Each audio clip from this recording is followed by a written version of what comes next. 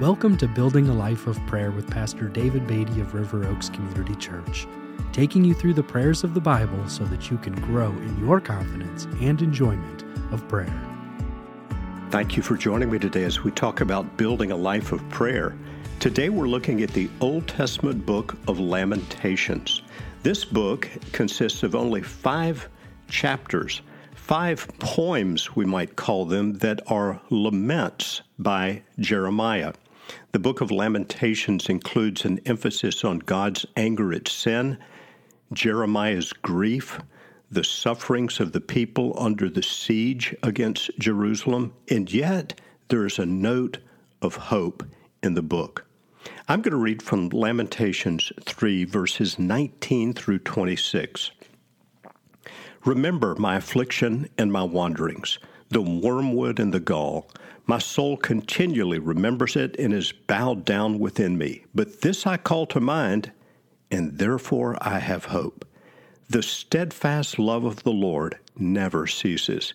His mercies never come to an end. They are new every morning. Great is your faithfulness. The Lord is my portion, says my soul. Therefore I will hope in him. The Lord is good to those who wait for him, to the soul who seeks him. It is good that one should wait quietly for the salvation of the Lord. And again, the book of Lamentations is by Jeremiah, and he begins his lament by asking the Lord to remember his affliction. In verse 19, we read, remember my affliction and my wanderings. And in verse 20, my soul continually remembers it and is bowed down within me. But then he expresses his hope in verse 22. The steadfast love of the Lord never ceases. His mercies never come to an end. In verse 24, we find this beautiful expression by Jeremiah of complete contentment in the Lord when he says, the Lord is my portion. Therefore, I will hope in him. Jeremiah is saying essentially, the Lord is everything to me. He is my portion.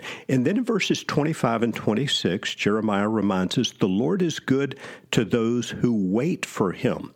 It is good that one should wait quietly for the salvation of the Lord. We've seen before in the Old Testament that the word wait is used in passages like this, does not refer to inactivity, simply sitting around waiting for God to answer a prayer. It is actively seeking God and drawing our strength from him. So this section of Jeremiah's lamentation, chapter 3, verses 19 to 26, begins with his own lament or complaint and requests for God to remember his affliction, but it draws us to great, great hope and confidence in the Lord, with an emphasis on his steadfast love that never ceases.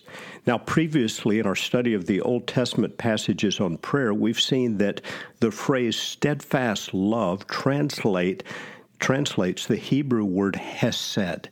Hesed is, I believe, one of the most important words in the entire Old Testament. This Hebrew word expresses God's loyal love, God's love for his covenant people. And Jeremiah says, the steadfast love of the Lord never ceases. Now, that is a great word for us to place our hope in when we're going through some serious adversity, as Jeremiah was in his affliction and as his people certainly were. But he ends with this note of hope. Would you join me as we pray together now? Father, we come to you today in the name of our Lord Jesus Christ. I pray for any now listening who are suffering affliction, going through something difficult to understand, difficult to deal with.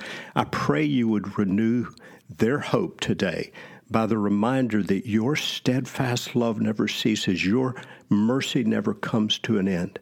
Cause your people to place their hope fully in you, Lord, and we ask this in the wonderful name of our Savior, the Lord Jesus Christ. Amen.